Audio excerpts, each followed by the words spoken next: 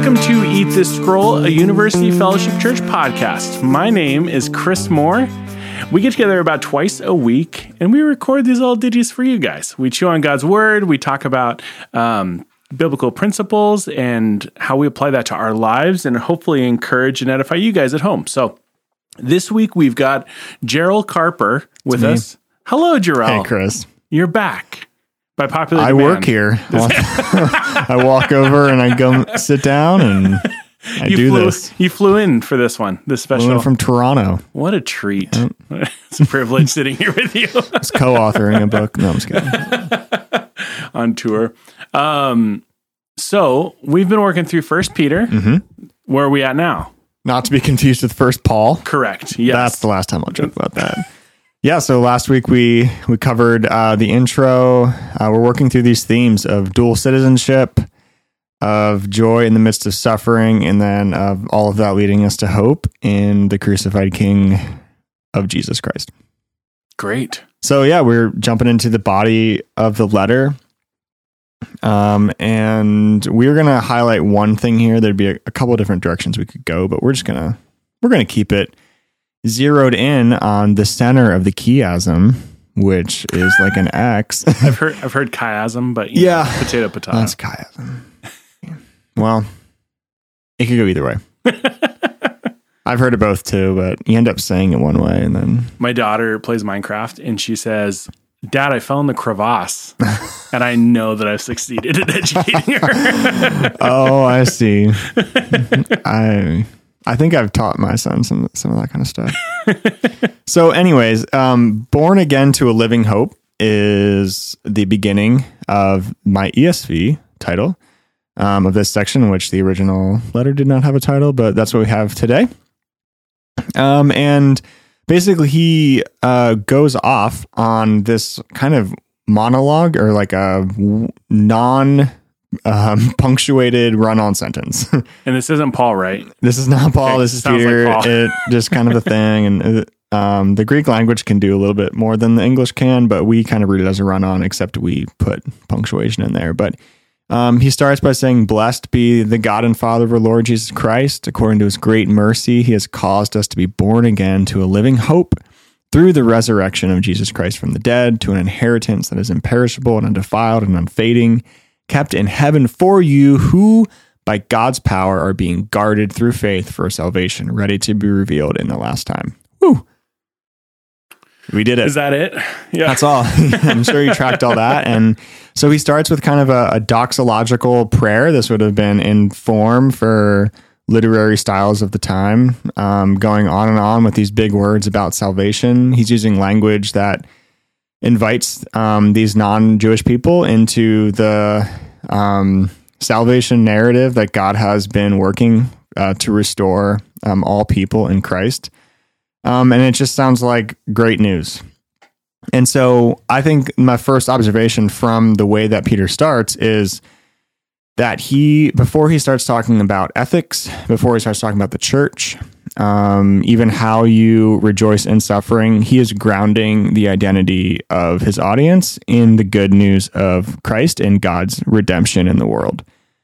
And it can be easy to forget to skip that step when we're suffering, but even when we think about ethics and cultural engagement, we want to get right to the juicy morsels and the tensions and the hot topics. And we need to, as Christians, always keep ourselves grounded in the gospel and work from a place of a robust understanding of what it means to be saved. Especially in a pluralistic context where it can be easy to, kind of like squish out or round out some of the edges, either good news or difficult news of the gospel. And so I think that's a cool starting point. You start to get excited, and I think it'd be an encouraging beginning for an audience that's kind of having a rough go. Yeah, absolutely. When I see anything, any kind of movement, any kind of, evangelical little sect of people or something happening, the first gate it has to pass through is, where's the gospel in all of this? So that's like the easiest thing to either get yourself on track or off track is when you can ask the question of, where is this rooted? Is this rooted in the gospel? Honestly, and with integrity to scripture, or have we maneuvered some things around and like some things are more important in the gospel is like a side stage kind of character that's just there to make it add a little flair. Yeah. Little halftime flair. Yeah. Sprinkle a little gospel on your pie. For the mid-game, what's the football, sports ball thing in the middle of Just called halftime, Chris. halftime show. Yeah, we've got the gospel. For those listeners, we joke around the office because Chris doesn't really like sports or care. And so he calls every sport sports ball. Yep. And pretends like he doesn't know anything about them. Yep. I just cheer. Yeah, sports ball. I'll keep my books and my art. So that brings us to verse 6. Then he says, in this you rejoice. Like, okay, great. So this is the first time he talks about joy or the word rejoice. That is going to appear throughout the book, even another time in this text. Okay. In the one we're doing today. Mm-hmm. So we're rejoicing in all this. And then he says, though, now for a little while, if necessary, you have been grieved by various trials. And like, yeah, people are trying to kill us. Like we are being persecuted and we are being marginalized and it is not going well for us. And it, it feels just like, oh, you've been grieved by various trials. Okay. And then, so there's this like moment where he recognizes that, okay, there's a lot of good news happening and it causes you to rejoice, but I know that you're being grieved by trials, and that's kind of like the centerpiece. And then he goes back to a lot of good, happy things. And he said, there's a purpose to this, that the tested genuineness of your faith, more precious than gold, even though that perishes, though it is tested by fire. So like your faith is tested by fire, as is gold. Gold perishes, but your faith doesn't. It may be found to result in praise and glory and honor at the revelation of Jesus Christ. Though you have not seen him, you love him. Though you do not now see him, you believe in him and rejoice with joy that is inexpressible and filled with glory, obtaining the outcome of your faith, the salvation of your souls. So I was like, wow, that was a mouthful, Peter. You have had way too much time in jail to think about this. And you're running out of ink already. So there's just so much to unpack there soteriologically, but I just wanted to comment on that flow of, okay, you have this huge chunk of happy, great, rejoicing news. This little thing in the middle, it's like, I know you're suffering. You are being, your faith is being tested through the fire, and that faith is going to result in praise. And then he goes on and on and on. And he says, you rejoice with joy that is inexplicable, inexpressible. And maybe that's the NIV I have it memorized in. And then, and filled with glory. Okay. So, I want to talk about the tension between rejoicing, in the midst of suffering. And, I don't know, Chris, what do you think?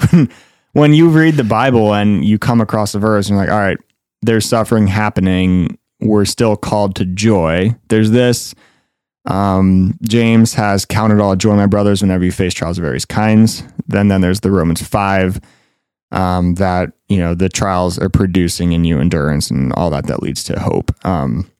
These are the three kind of like key verses that I would go to if I was going to engage a conversation around the tension between rejoicing in the midst of trials. So I don't know. I'm just curious for like your initial thoughts when you think about that. Yeah, I think that there's always scenarios that I don't ever want to be in. Death is, I think, the obvious one. Sickness leading to death is another one. Situations where, or just, somebody in a car accident and having serious, lifelong ramifications from that. And you go, what am I supposed to do with this?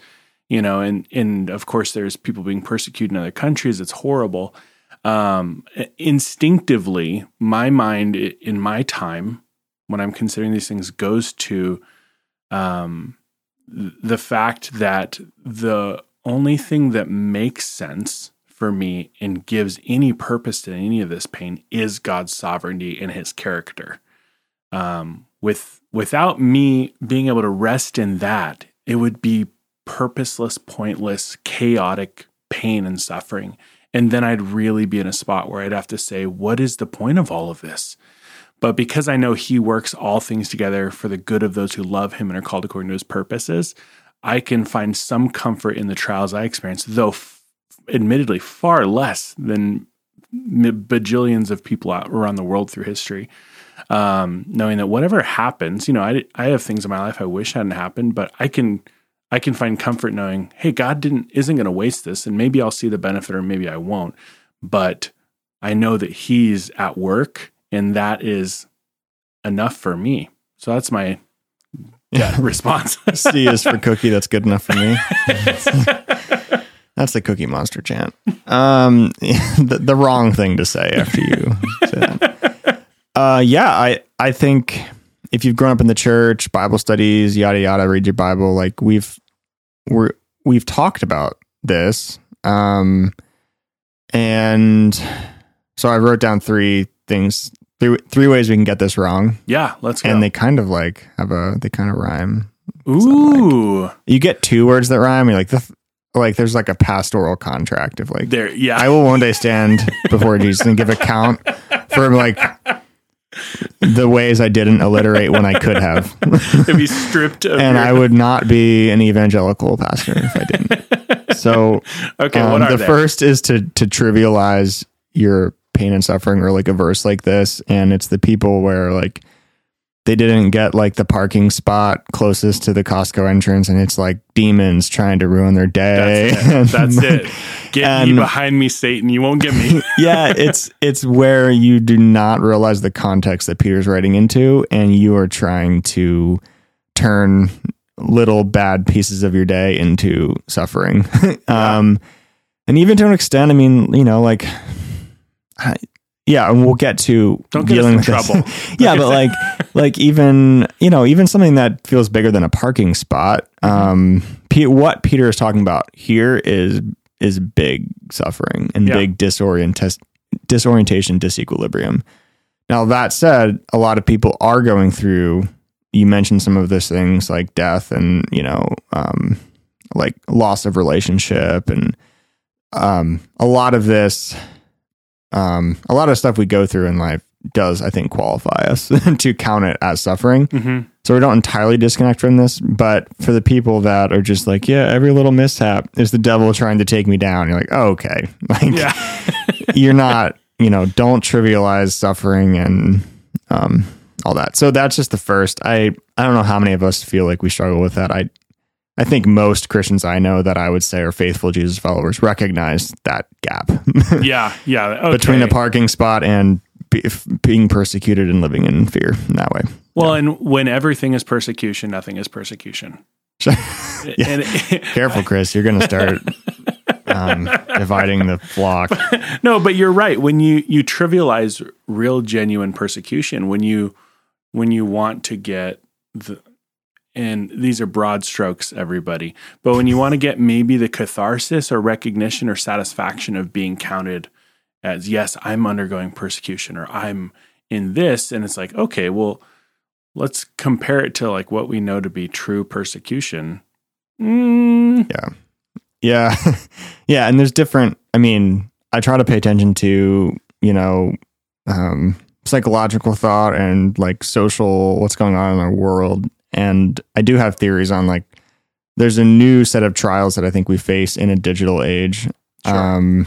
That can bring about a lot of mental unrest. Yeah. In ways where I think trials were more physical and external. There's like, we end up being our own worst enemies in our heads sometimes, but that's a whole other conversation. So that's trivialize it. The second one is minimize it. Ooh, that feels good. Yeah. Don't trivialize, don't minimize. I spent some time in Chicago. I know how to preach.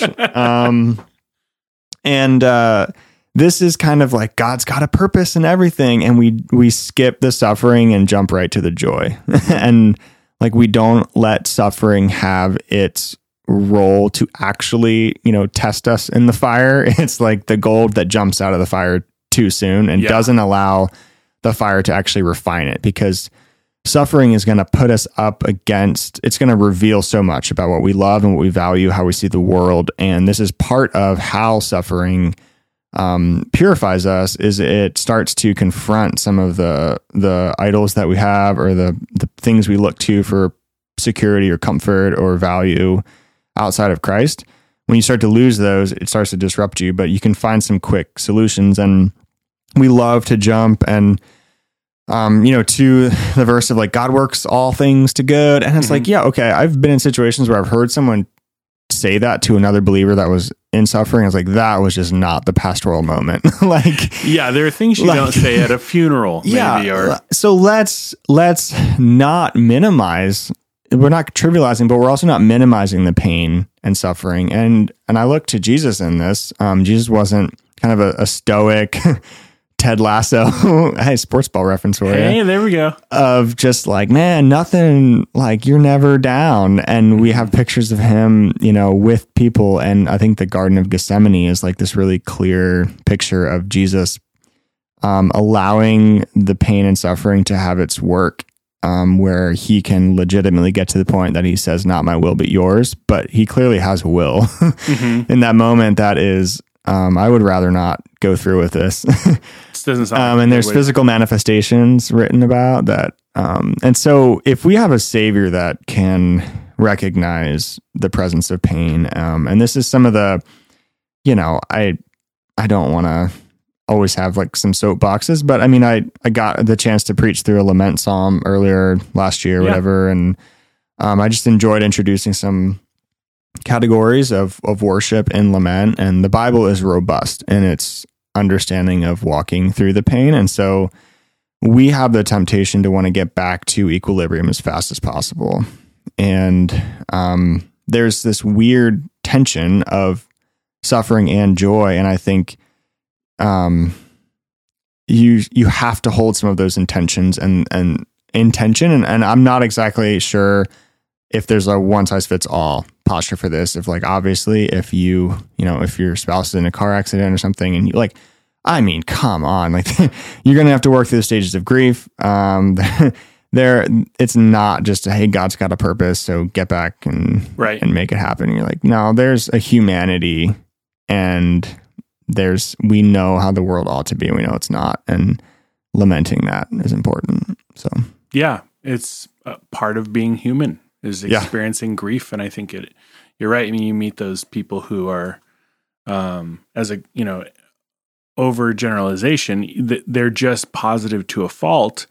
And you think, I don't know how to relate to you. Like, I'm in the thick of it right like, now. I'm sorry. Yeah. Yeah. And I'm like, I can't connect on any level because I feel like I'm experiencing emotional internal bleeding. Yeah. And you smile 24/7. And, we're all human and we experience and deal with these things differently. But I think there's an immense value in stopping and going, no, I got to work through this. Yeah. And I've heard sermons where it's like, joy isn't happiness. And I feel like we can parse words all day. Like make up a definition of joy, make up a definition of happiness, show how they're not the same. But, to like, this is a verse that, I mean, it got me for so long of we believe in Jesus and we rejoice with joy that is inexpressible and filled with glory. Like, I went through years of my Christian life feeling like that is not my natural posture towards Jesus. Yeah. And like, what is wrong with me? Mm-hmm. In seasons of dark, I don't know, something was going on with me where I was in the dumps, and I reference it every now and then. I don't want to be those people that like brag about their depression that they used to be in. And like, I'm not at all. Cause it is bad, but I've been in places where the mistake number C, point 3 is paralyzed by it. So we're not trivializing it. We're not minimizing it, but we're also not being paralyzed by it. And that's, there can be a comfort to having that, I don't know, humble brag or like the suffering brag of like, I'm one-upping everyone with how bad my life is. I mean, you've met those people, and that there is, in the same way that Paul recognizing the suffering is an invitation to not minimize it, him referencing the joy is an invitation to not be paralyzed by it. That part of the good news of the redemption of all things in Christ that manifests itself in the present is healing through pain, and not a therapeutic gospel, but a holistic look at the good news that Jesus can step into those spaces and the good news has something to say about that. And so yeah, you just get weighed down, and this is where, you want to be careful. And this is where I think pastoral care and counseling is such a important thing. And there's a lot of people looking for counselors, and that's a whole other conversation. But that is just something to think about when we look at Peter, that he is recognizing the presence of both suffering and joy at the same time. So if we look to Jesus, if we look to the biblical authors, we can, we're evangelicals. We love the both ends. Mm-hmm. Sometimes we talked about this. Yeah. Jesus is fully God, but also fully human. You're like, okay, so truly, can you fully be in suffering and fully rejoice at the same time? Like, can those emotions live simultaneously within you? And if you're faithful, can you work toward joy and healing and hope in the context of Christian community? And Paul doesn't shy away from hope. He doesn't minimize the suffering of Christ. He looks to Christ as an example of how to deal with that. And what did I say, Paul again? You did say Paul again. Chris is over there mouthing something to me and like, what am I doing? Stop it, heresy. You're saying heresy. No, to your final C, paralyze, your final point. I came to a realization when I was in counseling that I had to identify that there was something comforting and cathartic about the pain. And I had to determine that I was willing to get rid of that to experience healing in my life as a result of it. For, I don't know, weeks, maybe months, not being anxious the way that I was and depressed felt very strange, uncomfortable. And there is sometimes, I think, for some people, a real comfort in a risk of losing something that's been a long time companion. You're like, I don't know, I kind of like this pain stuff and being in this dark blah, and that was my experience. But I think it's worth noting that could be a part of what is paralyzing is you're like, I don't actually know if I want to get rid of this stuff.